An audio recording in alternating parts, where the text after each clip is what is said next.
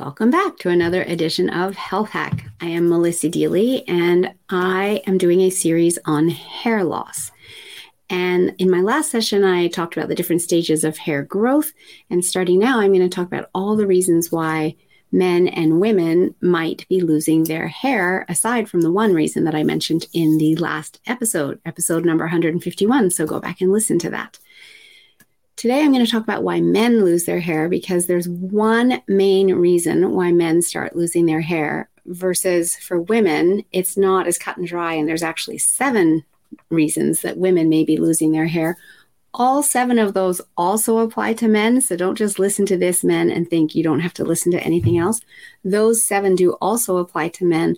They are factors, but they are not as significant a factor as this one particular reason, which is why men can start losing their hair in their early 30s. And it's really 80% of the reason that men start losing their hair. And that is hormonal imbalance. It is because the body is producing too much DHT, which is dihydrotestosterone, instead of testosterone. And when the body is in that state, that is what will trigger hair loss in men. And so we need to counter that by blocking that conversion to DHT. And there are absolutely natural ways that we can be doing that, while we also want to be bringing down inflammation in the body, looking at toxins and many of the other factors that can be impacting our health. And so we also want to make sure that we are addressing that DHT conversion, because it can also cause inflammation of the prostate, which men absolutely don't want either. So it's not just about how that's affecting our hair, but how it's affecting our overall health.